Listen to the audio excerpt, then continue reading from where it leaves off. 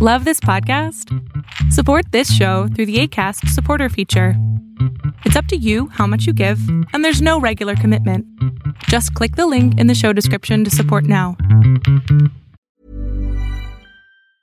Hey, I'm Ryan Reynolds. Recently, I asked Mint Mobile's legal team if big wireless companies are allowed to raise prices due to inflation. They said yes. And then when I asked if raising prices technically violates those onerous two-year contracts, they said, "What the f*** are you talking about, you insane Hollywood ass?"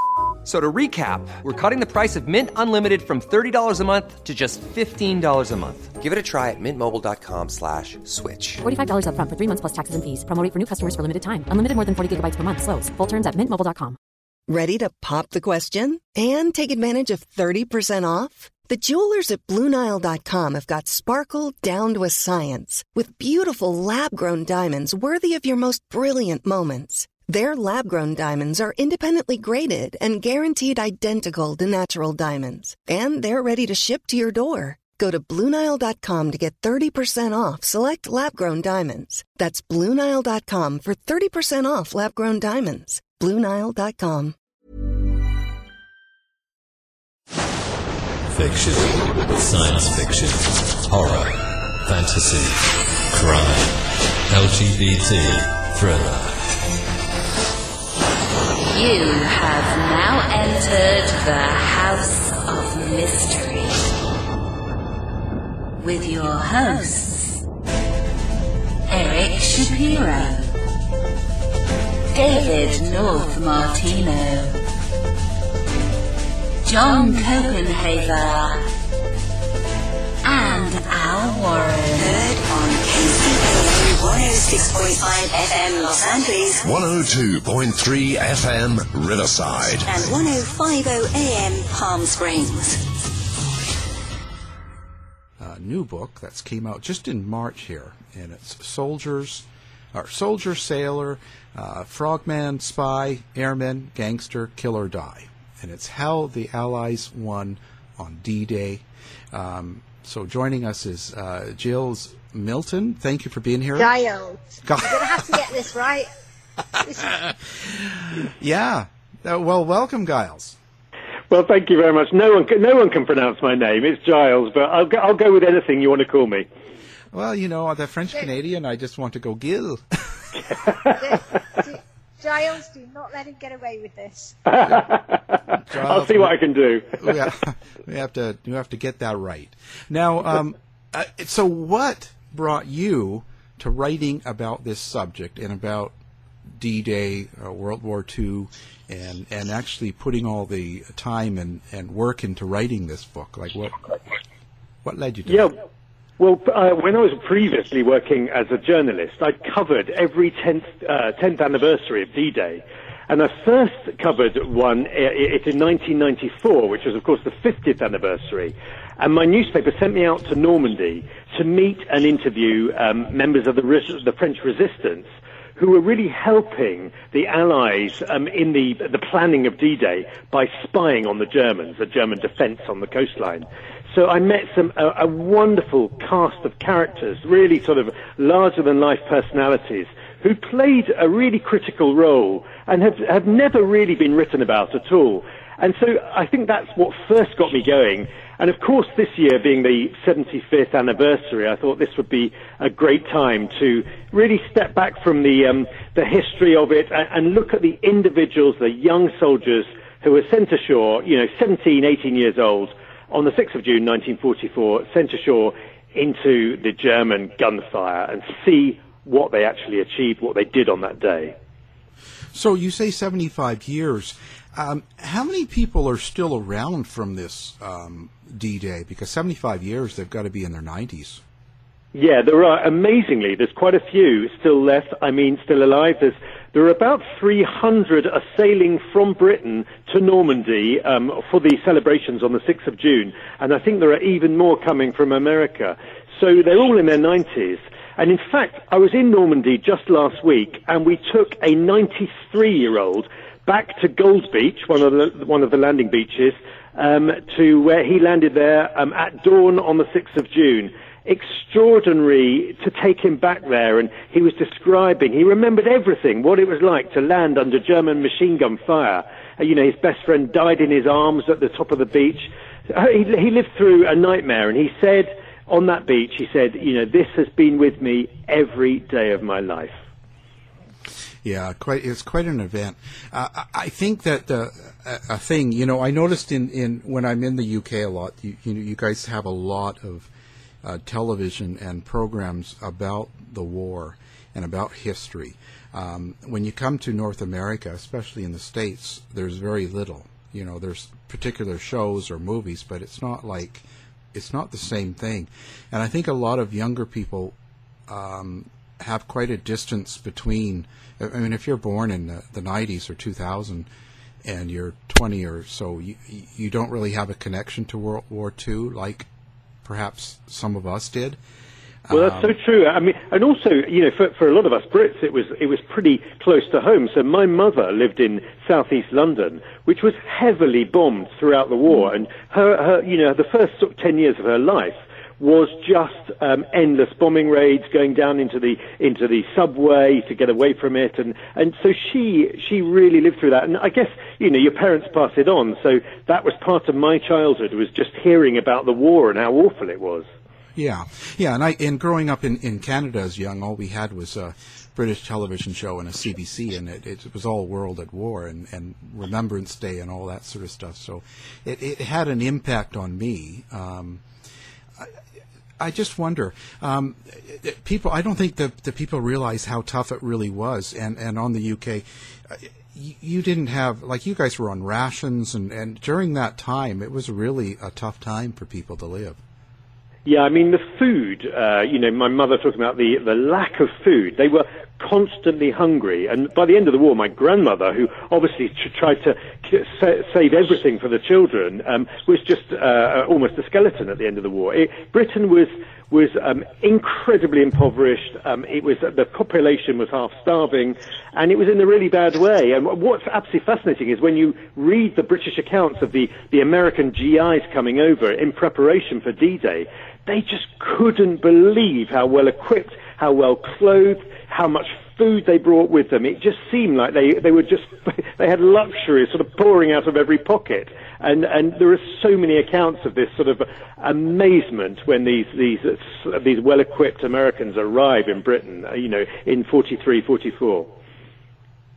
Hi Giles, it's me. But when I was just listening to your account of your mother, and my grandmother spent vast amounts of time in Chislehurst tunnels.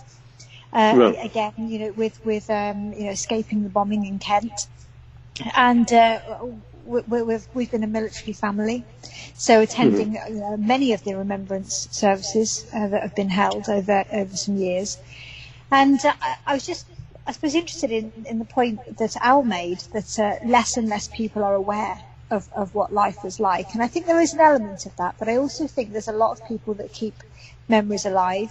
And you see more and more young people taking part now in the remembrance services. So we have all of our Boy Scouts, our Girl Guides, our Brownie groups, our youth groups, including the Forces youth groups. And so I think it's something that we try to keep alive, isn't it? But it's really hard to help very privileged children nowadays understand what it's like to live through a war zone. I think that's very true. But I also think there becomes a shift when the generation who fought in the war finally pass away. So we had this not that long ago with the First World War, when the last soldier who fought in the First World War died, and really suddenly the First World War really enters the history books then. And we're not far off from that with D-Day. Like Al said, the veterans are all in their 90s, and it will not be very long before D-Day and the Second World War has also passed into history, and it becomes a different, more difficult, I think, to keep all of that alive when there are no survivors left to tell the tales. Because then I guess we enter into the realms of we're remembering memories, and that's much more difficult to keep it raw and alive and real, isn't it? I think it is, and I suppose there is a difference between Britain, of course, and the States. Whereas, like you're saying, Britain, London, the southeast of England, particularly, was seriously badly hit by German bombing raids. And my mother used to be able to, she used to do the noises of the V1 rockets coming over and the V2 rockets coming over, and these terrifying sounds that haunted her childhood. So, a lot of people really had a vivid experience, a very unpleasant experience of the war, which I suppose never really happened in North America. So for the purposes of our American friends, because predominantly, we have an American audience, how did it all begin? What was life like from, being a family living in London one day to the change that was the war the next day? Well, of course, war was declared in 1939, but there was this thing called in fact, it was labeled by an American politician, the phony war, when nothing much happened for quite a long time. And it wasn't until the spring of May 1940, when Hitler invaded, Holland, Belgium, and France. And suddenly things get really serious because Churchill, who becomes Prime Minister at exactly this time, he knows that Hitler is intending to invade Great Britain. Operation Sea Lion was the German code name for the invasion of Great Britain. And suddenly, I read an account of of Churchill speaking to Roosevelt and saying, we're expecting the invasion any day now. And suddenly, Britain, which was completely ill-equipped to fight against this huge sort of Nazi army, suddenly finds itself in desperate trouble. And there was the big question is it going to support Britain, and how is it going to do so? At the beginning, it was the support was not very visible, but obviously gradually as the war went on, and of course then America entered the war, everything changes. Churchill's great plan was to get America to fight in Europe and not initially to fight in the Far East. And that was probably his great triumph of politics, was to persuade the Americans to do that. And that leads all the way through, really, to D-Day in 1944. And of course, recently there's been numerous films made about Churchill's life, depicting him in many ways. Very powerful films, actually. Yeah, a lot of them have been really, really brilliant. One of the best portrayals of Churchill, I think, was in The Crown, which I know has been incredibly popular in America. Another great portrayal was Darkest Hour, where Gary Oldman played Churchill brilliantly again. There was one ridiculous scene, of course, which was Churchill travelling on the metro, on the subway, the London subway, which, of course, Churchill, from a very privileged background, he never, ever in his life took public transport. And so there was a slightly ridiculous scene, but, it worked in terms of the film. And generally the film, I thought, was an excellent portrayal of this figure who really pulled a desperate, impoverished and half-starved country through the war.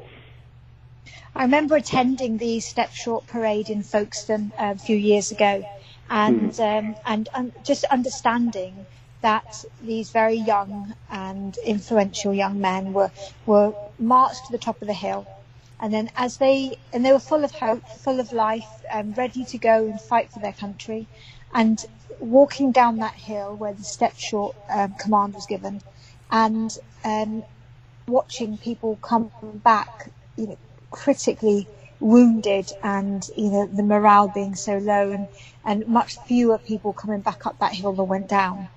Yeah. And it really struck an emotional chord within me, just imagining these very young men just full of hope and wanting to go and fight. They were keen. Many of them really wanted to go and support the country. I know. When you see the photos of some of these, they look like school kids. Well, I guess a lot of them actually were. They were 17. And, Al mentioned, Canada there. Of course, the Canadians were all volunteers. There was no conscription. So, the entire assault force on D-Day that landed on Juno Beach was entirely a volunteer force. Quite extraordinary, really. Well, how many actually were involved in the battle, and how many people did we lose? Like, how many people on both sides? Yeah, so on D-Day itself, the plan, which was successful, was to land 156,000 men on D-Day, on the 6th of June, and they were to be followed over the next sort of month and a half by 2 million more men. So it's massive amounts of, this was on a scale, a seaborne invasion on a scale that had never been done before in the history of warfare. It involved 7,000 ships, 12,000 planes, enormous numbers of paratroopers. 13,000 American paratroopers dropped into Normandy that night. The casualty rate was large, but it was not as horrific as some of the planners had thought. There were about 10,000 casualties on D-Day. That was on the Allied side. That's killed and wounded. German casualties, we really don't know. There are no accurate figures at all. The estimates have been between 4,000 and 10,000, which is such a divergence. It's a bit pointless, really. The casualties that never get mentioned, and which I wanted to talk about a little bit in my book, was the French civilians, because you've got to remember that coast of Normandy is dotted with little seaside fishing villages, and no one had left their homes. They were all their families, housewives, children, whatever. They were all there, and they found themselves on the 6th of June under the heaviest naval bombardment ever. And so they suffered enormous casualties, and it is possible that in fact, more French civilians died on D-Day than troops from all the other nations put together, but we'll probably never know that for sure. Yeah, I guess that they would have no idea. It's not like they were going to promote when they were doing this, so... No, it was literally about half an hour before the bombardment started. The Allied planes dropped leaflets from the sky just saying, get out of your homes, get into the fields, just get away from the coast. But of course, it was just far too late by then. So sadly, tragically, an awful lot of people lost their lives because of that. Now, your title's very interesting. How did you come up with the title? Like, what made you choose those words? Well, I've got to be completely honest here. The British title of the British edition is simply D-Day: The Soldier's Story. And when I was in New York, I had a meeting with the sort of senior people from Barnes & Noble, and they said, "No, come on, your book's full of just all these amazing characters. Can't you get that across in the title?" So I thought, well, we could. I almost suggested as a joke. I said we could go wild and just put some of these, put them on the title. These soldier, sailor, frogman, spy. Let's put them all in. And they just said, "Oh, that's great. That really works." So that's how it came about. over a long lunch in New York, a long and very nice convivial lunch in New York. Yes, we said. Yeah, must have been some martinis in there. I don't know. Oh, that's interesting. That's. So you really approached the story from people's own specific memories of it, don't you? Yeah, the entire book is drawn from original accounts, testimonies, interviews, diary extracts, letters, and etc. So this involved a lot of research in quite a few different countries. So obviously America, but in Germany, in France as well, and in my own country, in Britain. But in America, the archives were absolutely brilliant, because although you said, a lot of people don't have much. They often don't know a lot about the war. Down in New Orleans, you've got the National Second World War Museum, and it's not only is it enormous, but it's absolutely brilliant, and they have all the archives from D-Day there. So I was able to read, the accounts of the men who landed in the first wave on Omaha Beach, on Utah Beach. It's just amazing when you read these accounts. And the other place I went to in America, which was great, was in Ohio, is the Cornelius Ryan Archive. Now, some of your listeners will know that he wrote The Longest Day, which was a huge bestseller in the 50s, and then became a big Hollywood movie. Cornelius Ryan interviewed hundreds, if not thousands, of veterans, and many of the accounts were never used in his book, because actually his book is very short. And so I had that full access to all of these accounts from not just Americans, but he interviewed a lot of Germans as well, because I wanted to include the German side of the story in my book. And so that was just fascinating, again, to read the Germans who suddenly realized, on the night of the 6th of June, they suddenly realized, my God, this is it.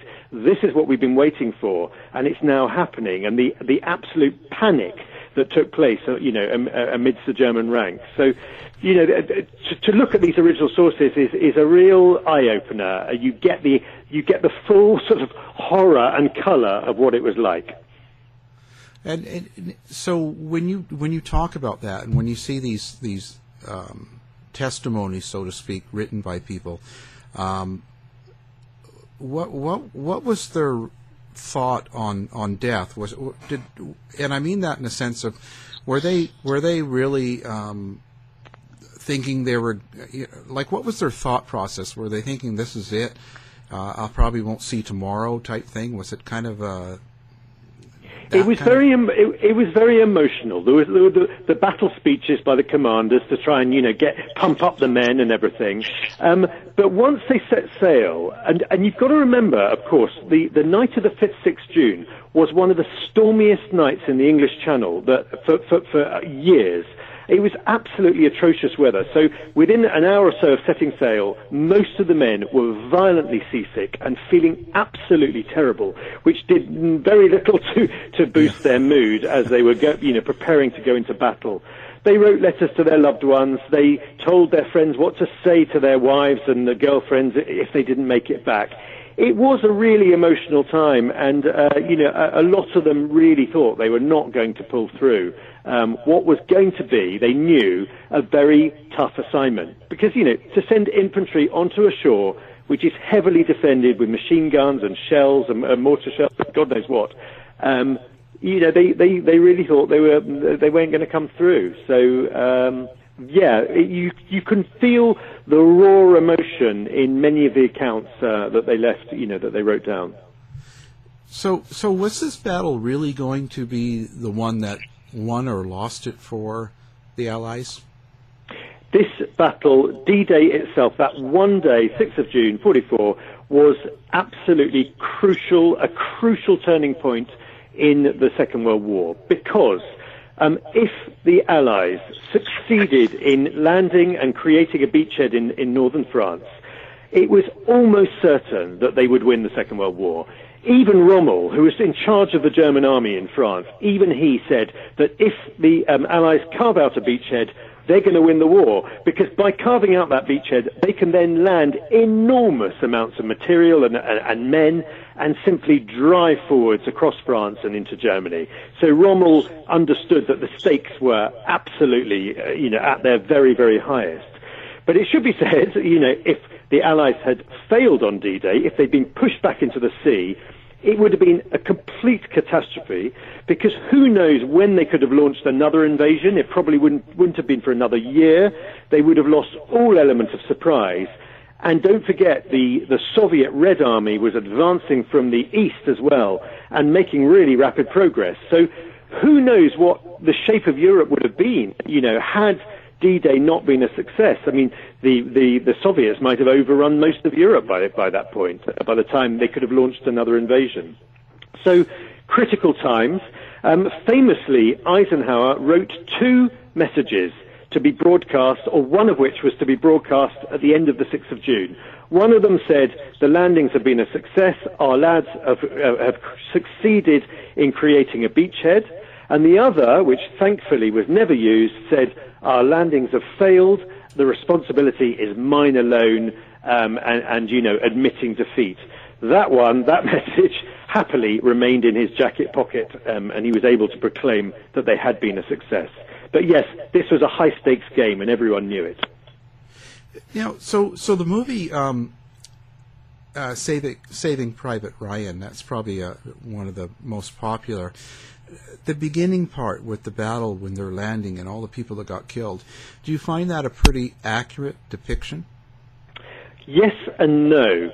In fact, when in the film, and a lot of people have said, God, it really shows you the horrors of war. And in the film, they come ashore, the American troops come ashore into a maelstrom of gunfire and God knows what. It's absolutely murderous. In fact, the reality was slightly different. The very first landing craft to land on Omaha Beach, they landed into almost silence. It was a sort of deathly hush on the beach. They clambered ashore. The man in charge of the landing, the flotilla, radioed back to the big fleet anchored offshore and said that they have landed safely on Omaha Beach. And it was only once they were on the beach, completely exposed, that suddenly the German machine gun fire opened up. And then the massacre began. So in essence, Saving Private Ryan got it right, but in detail it was slightly different from how it's portrayed. Wow. Is there a particular a film depiction that you would deem the most accurate, Giles? It's difficult. I think. I mean, I would probably go with Saving Private Ryan because it does bring across the horrors. Life is full of awesome what-ifs, and some not so much, like unexpected medical costs. That's why United Healthcare provides Health Protector Guard fixed indemnity insurance plans to supplement your primary plan and help manage out-of-pocket costs. Learn more at UH1.com. Hey, I'm Ryan Reynolds. Recently, I asked Mint Mobile's legal team if big wireless companies are allowed to raise prices due to inflation. They said yes. And then when I asked if raising prices technically violates those onerous 2-year contracts, they said, "What the f*** are you talking about, you insane Hollywood ass?" So to recap, we're cutting the price of Mint Unlimited from $30 a month to just $15 a month. Give it a try at mintmobile.com/switch. $45 up front for 3 months plus taxes and fees. Promo rate for new customers for limited time. Unlimited more than 40 gigabytes per month. Slows full terms at mintmobile.com. How would you like to look 5 years younger? In a clinical study, people that had volume added with Juvederm Voluma XC in the cheeks perceived themselves as looking 5 years younger at 6 months after treatment. Look younger, feel like you. Add volume for lift and contour in the cheeks with Juvederm Voluma XC. Reverse signs of aging by adding volume to smooth laugh lines with Juvederm Volure XC. For important safety information and to find a licensed specialist, visit Juvederm.com. That's JUVEDERM.com. Not for people with severe allergic reactions, allergies to lidocaine, or the proteins used in Juvederm. Common side effects include injection site redness, swelling, pain, tenderness, firmness, lumps, bumps, bruising, discoloration, or itching. There's a risk of unintentional injection into a blood vessel, which can cause vision abnormalities, blindness, stroke, temporary scabs, or scarring. Talk to a licensed specialist to find out if it's right for you. When you're ready to pop the question, the last thing you want to do is second-guess the ring. At BlueNile.com, you can design a one-of-a-kind ring with the ease and convenience of shopping online. Choose your diamond and setting. When you find the one, you'll get it delivered right to your door. Go to BlueNile.com and use promo code LISTEN to get $50 off your purchase of $500 or more. That's code LISTEN at BlueNile.com for $50 off your purchase. BlueNile.com, code LISTEN. Of what it was like to land in the first wave. And you know, I read so many accounts. I mean, unfortunately, most who did land in the first wave didn't survive. But I think it brings out just the level of carnage that there was. But it should be remembered, of course, that Omaha Beach was, of course, you know, the worst beach of all, forever afterwards known as Bloody Omaha because it was so horrendous. But other beaches were relatively light casualties. I mean, Utah Beach, another American landing beach, this is an extraordinary fact. More servicemen were killed in the practice for Utah, the landing on Utah Beach, which took place in the west of England. More were killed in the practice run than were killed in the actual landings. So, you know, not every beach was the same by any stretch of the imagination, and Utah was probably one of the easiest of the 5 beaches that the men landed on that day. I was just having a look actually at some of the figures in terms of the landings, and I was looking at the Imperial War Museum's figures. Yeah. And it talks about, across the beaches, less than a week later, on June the 11th, the beach is fully secured. And just to get some sort of idea of scale here, 326,000 troops, more than 50,000 vehicles, and 100,000 tons of equipment had landed within 1 week. That is massive, isn't it? It's absolutely enormous. And as I said, that figure of men rises to 2 million very soon afterwards. Yeah. one of the most amazing stories about D-Day is the problem that the Allies faced is they were not going to be able to capture a big port or a big harbour on D-Day, and they really needed a big harbour to land all this stuff. So what did they do? They had a rather brilliant idea. They decided to tow one over from England. In fact, tow two over from England. They built these enormous floating concrete harbours, these sort of enormous concrete caissons, which they towed over, and then these were all linked together when they were brought to the shore of Normandy, and they created these massive harbours that enabled them to land all the stuff, and they called them Mulberry Harbours, and you know, as I say, I was in Normandy last week. It's quite amazing because they were designed to last a couple of months. There's still quite a lot of the bits of the harbour, these floating concrete caissons, are still there in the sea. They're still afloat. So 75 years on, it's quite extraordinary. Absolutely. I was going to say, now that the landing and the beach fight was one aspect, but then they still had to go on land and clear a lot of the towns. That must have been that would have been just as difficult, if not more, in a different way, right? It was really, really tough. I mean, the target for D-Day was wildly ambitious. You know, they were meant to capture the city of Bayeux. They were meant to capture the city of Caen. They were never going to be able to do this. In fact, Caen wasn't captured for many, many weeks after D-Day, and it's only a few miles inland from the coast. But what happened, you see, on D-Day that slowed everything down was that in the afternoon of D-Day, the German panzer divisions got on the move and they started to counterattack. If they had attacked when the Allies started landing at dawn on D-Day, they could have caused absolute mayhem.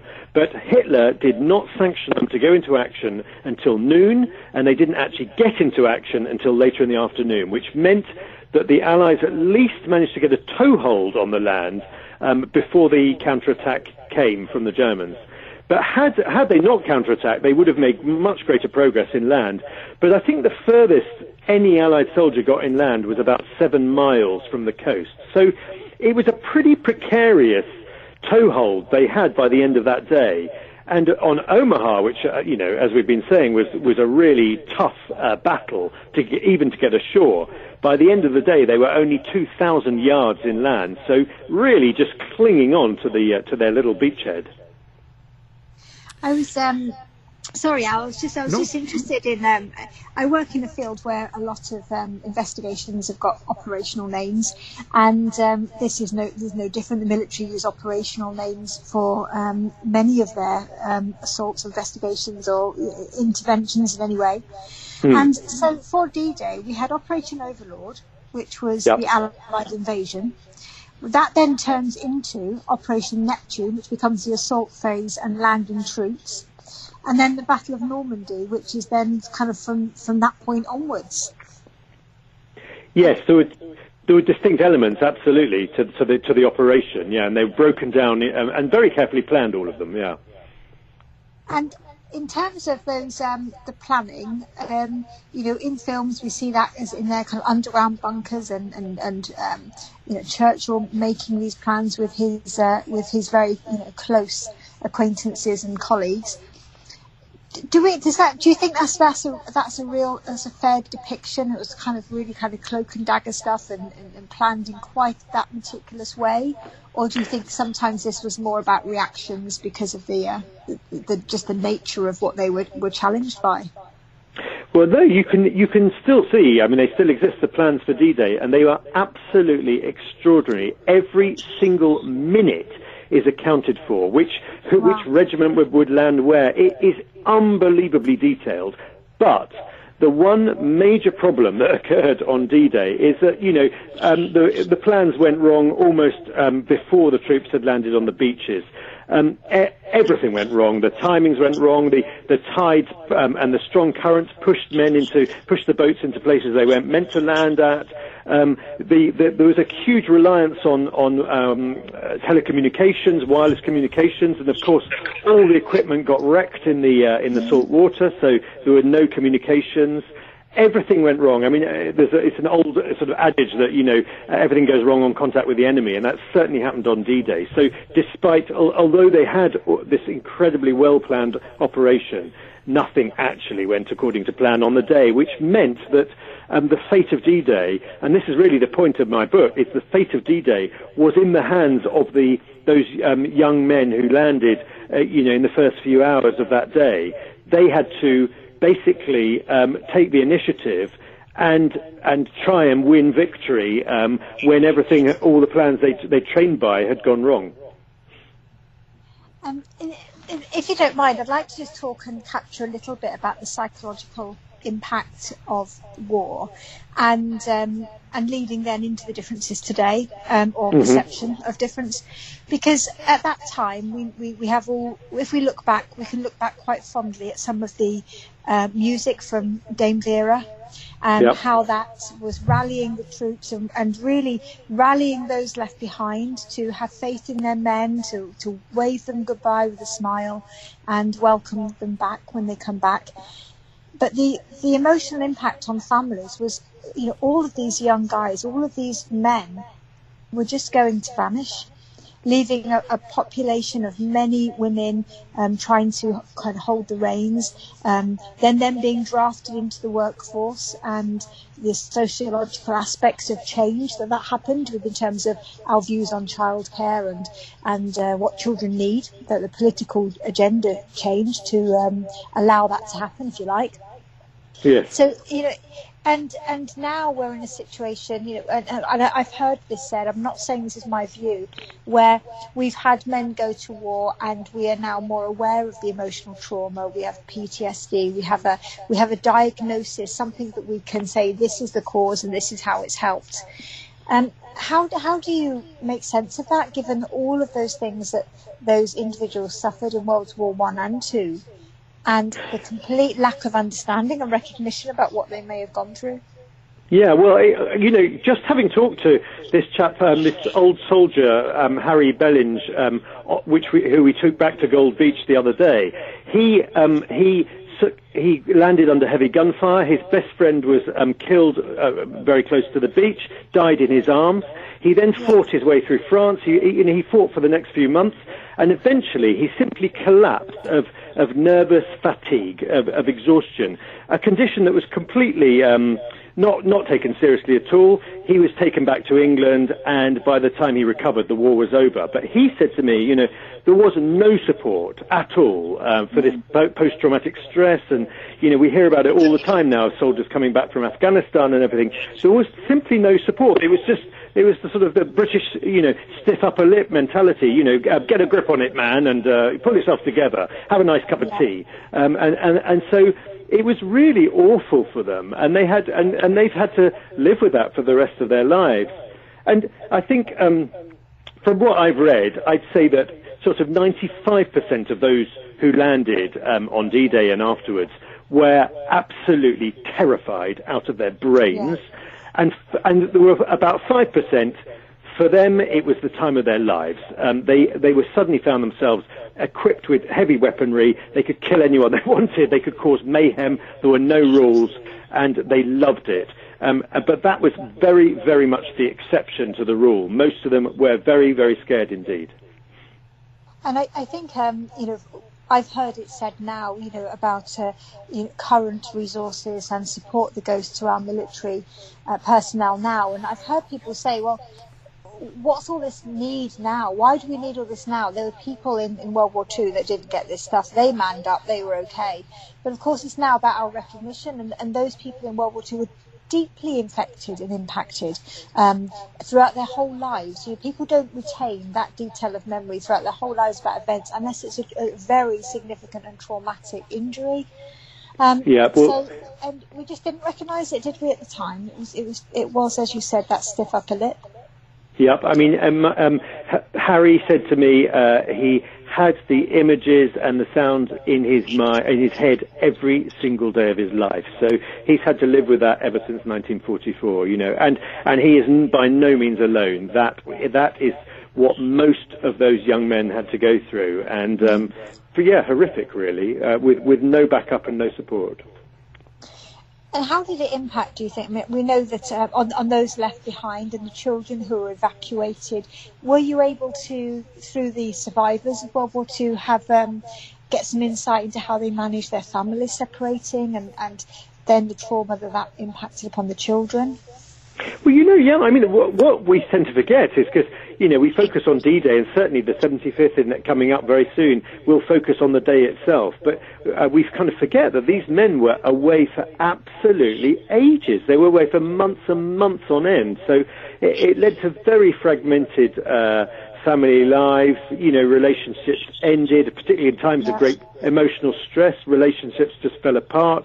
Often children had been sent off into the countryside, children from cities anyway, to where they were slightly safer, but it meant they didn't see their parents for, not only they didn't see their father, but they didn't see their mother for months on end as well. So an extraordinary sort of social impact on family life. And like you said as well, for women as well, women's roles completely changed in a very short space of time. The traditional role of the woman, the housewife at home doing the cooking and the shopping, etc. Suddenly, these women were working massively long shifts in factories, building weapons and playing an absolutely crucial role in the war. So I think after the war, it was very difficult. Things couldn't go back to how they were. It was just, it had been such a profound social upheaval for people. And of course, in the south of England, for all the Brits in the south of England, to see this huge influx of Americans who had a completely different way of life, or a different way of looking at things, it was, a remarkable and radical change, I think. And alongside that, we saw also, I work with children, and we saw to allow those things to happen. We saw the different research about attachment for children with their parents. Do they have to be with mother? Of course, they don't have to be, which allowed women to go out to work. It almost gave them permission that their child wouldn't suffer if they were able to leave them. And then we saw people coming back and they wanted their jobs back. So then the pendulum swung again. I mean, when you're looking at it in a much broader sense, the impact across the nations and plural was horrific. Yes, and in my I wrote a previous book about guerrilla warfare and sabotage in the Second World War, and women played a very key role in special operations and the SOE, the Special Operations Executive that Churchill set up. And one of the key women was called Joan Bright, and she ended up really being a sort of PA to a personal assistant to Churchill. And she actually says at one point, and it's very interesting, she said, I saw myself as being in the vanguard of a feminist revolution. So she very much saw this as a turning point, as a landmark moment for women and women's lives, and how that it was never going to be the same again. And she went on, like so many who worked in special operations and who worked in Bletchley Park, the great, eavesdropping centre, code-breaking centre, and they went on to play major roles and have powerful jobs for the rest of their lives. So for some people, it really was, it was a turning point. And we saw that in the recent film with Benedict Cumberbatch in The Imitation Game, where they cracked the Enigma code, and where a female was appointed into a place of neuroscience and maths and then very early computer science that would never have happened before. And she had to tell her parents that she was going to do other activities. She couldn't possibly have been working with these men in this room. It'd be completely inappropriate. I know, it's extraordinary. And the funny thing, it's funny now, is that a lot of these women, they all had to sign the Official Secrets Act, and they considered that because they signed that, they could never talk about what they'd done during the war until their dying days. And many of them never spoke about it because, they'd signed the Official Secrets Act. Happily, there were a few who broke out of that and did tell their stories, which enables us to piece together the extraordinary work they did at Bletchley Park, and it should be said, many, many other places as well. They did play a really crucial role, and it really ought to be written about more, actually. I mean, I for one certainly don't feel that. I mean, when I was at school, there was nothing in our history lessons about World War II or I. And I've all of my learning in that has been through my own parents and throughout our adult lives. So I definitely think there should be a lot more teachings around, where we've come from and what we owe others in terms of sacrifice. But also understanding the bigger impact on society and how we've evolved as a result of our freedom from that war. It's astounding, really astounding. I think also you get very different narratives. If you read a British history of D-Day, they tend to be very much from the British perspective, and the Americans hardly get mentioned. And likewise, if you read American histories of D-Day, like sort of by Stephen Ambrose, is a famous writer, he hardly mentions the British. And I felt this was completely unfair on how D-Day panned out, because of course it was an amazing international operation, and we've talked about the first wave of men landing on Omaha Beach, which was the American beach. But in fact, the man that led these troops to the beach was actually he was a Royal Navy guy. So there was a lot of crossover, and I think it's important to remember that it was the Brits, the Americans, the Canadians, but also the French, the Czechs, the Poles, the Norwegians. All of these nations played a part in D-Day, and that really does get written out of the story. Absolutely. Did you have any surprises, like when you were doing the research and reading and going through to do your book? Were there any points where you were sort of surprised by something you learned?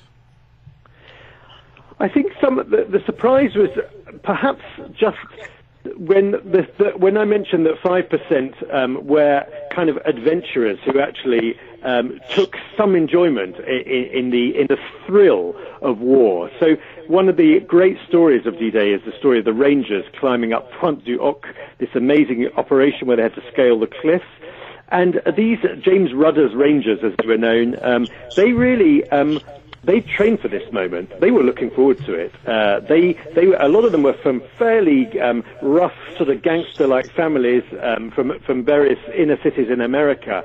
And they were heavily armed, and they had kind of, to use the cliched term, license to kill. And they just wanted to get on with it, and they wanted to prove that they could be, as a band of men, they could outdo anything that the Germans could do. So you get that with the Americans at Pointe du Hoc, with the Rangers, and you get it with the British Commandos as well, who likewise felt that they were an elite band, and they wanted to live up to every sort of inch of that eliteness. And so that sort of took me quite by surprise, because I was sort of expecting the obvious narrative of everyone's absolutely terrified. But for some of them, no, they really saw this as an opportunity just to go for it, and boy, did they. And when you were reading the German fighters' memoirs and stuff, what was their point of view in general? Like, what was the thought on their side? Well, there's two very different points of view, depending on which accounts you read. So if you take the elite, the specialist SS Panzer divisions, the Panzer soldiers, they were highly trained, they fought on the Eastern Front, they knew what they were doing, and they kind of relished the fight ahead. It was a very, very different story for the young conscripts, 17 years old, 18 years old, on the beaches, in the bunkers. They were the ones going to be confronting or meeting head-on the Americans, the Brits, the Canadians coming ashore. And, I read some very, very poignant accounts. One chap, Carl Wegner, he was stationed on Omaha Beach, and he describes the absolute terror when he looks out through the aperture of his concrete bunker, and he sees wave after wave after wave of American landing craft coming into Omaha Beach. And he's so terrified, so frozen in panic, that he can't even fire his gun. And he describes how his commanding officer has to smash him over the head, over his helmet, with his pistol butt to sort of bring him back to life and get him to fire his gun at the American troops landing. So, it was not a pleasant experience for those troops. They were very similar to the Allies in the sense that they didn't want to be there. They were unwilling conscripts. And they had a very, very profound fear that they were going to be killed as the Allied troops came ashore. And I think it's really important to get the two, those two voices across. That the Germans, many of the Germans, were not that different from many of the Americans and many of the Brits. They did want to be there. And so, what do you hope people get out of reading your book? What do you want them to take away? Well, you know what? What I wanted to do was give voice to the voiceless, if you like, the voices that have never been heard. So much has been written about D-Day. There are endless books. And many of the sort of first-hand accounts are written by the generals, the officer class, those who planned D-Day, and those who often were not there on D-Day. What I wanted to do is tell the story of those who were there in the front, in the first wave, who really, D-Day was going to be won or lost by them. And a lot of them felt, at the end of the war, that they felt slightly bitter about the fact that their roles had been completely written out of the story. And so I suppose one of the aims of my book is to give voice to those young lads, basically. Fascinating. Great book. Do you have a website or any information that you'd like to give out to the listeners if they want to find you or contact you or maybe pass on some information? Absolutely. I'd love to hear from anyone. My website is very simple. It's www.gilesmilton.com. And if they want to check me out on Twitter, I'm at GilesMilton1. And I've been putting a lot of stuff on D-Day, out about D-Day recently, and I've been doing a lot of broadcasts and a lot of articles, and they'll find that all on my Twitter handle. Fantastic, and we're going to have it on our website as well. So the listeners that want to pick up the book, just one click away from the player there, you'll see it right below it. Fantastic. Well, again, it's been a real pleasure having you on, Giles. And well, I'm delighted. It's really kind of you to have me on. It's always great to talk about these little known stories, you know, and make sure that people know just what those young men did on the beach that day. Yeah, I think it's very important. We like to cover a lot of history on the show, and I don't see it enough, especially over here. So it's fascinating to have you, and thank you. Well, thank you very much as well. Thanks. To find out more about our show, guests, or to listen to past shows from our archive, please go to www.houseofmysteryradio.com. Show's over for now. Was it as good for you as it was for me? Well, good night. This has been a production of Something Weird Media. I'll be back. Acast powers the world's best podcasts. Here's a show that we recommend. The Real Housewives is a guilty pleasure for most, but if you're looking to not feel guilty about that pleasure, tune in to Everything Iconic with me, Danny Pellegrino, where I break down all the messy moments and behind-the-scenes antics of Bravo's popular franchise. And on Everything Iconic, I also interview celebrity guests like Kelly Ripa, Keke Palmer, Drew Barrymore, Cameron Diaz, and more about their guilty pleasures, their past work, and so much more. So if you're pop culture obsessed and find yourself watching way too much reality TV like me, tune in to Everything Iconic with Danny Pellegrino, wherever you listen to podcasts. Acast helps creators launch, grow, and monetize their podcasts everywhere. Acast.com. You've been listening to the House of Mystery radio show. To find out more about our guests, hosts, or shows, go to www.houseofmystery.com. Show's over for now. Was it as good for you as it was for me? Well, good night. This has been a production of Something Weird Media. I'll be back.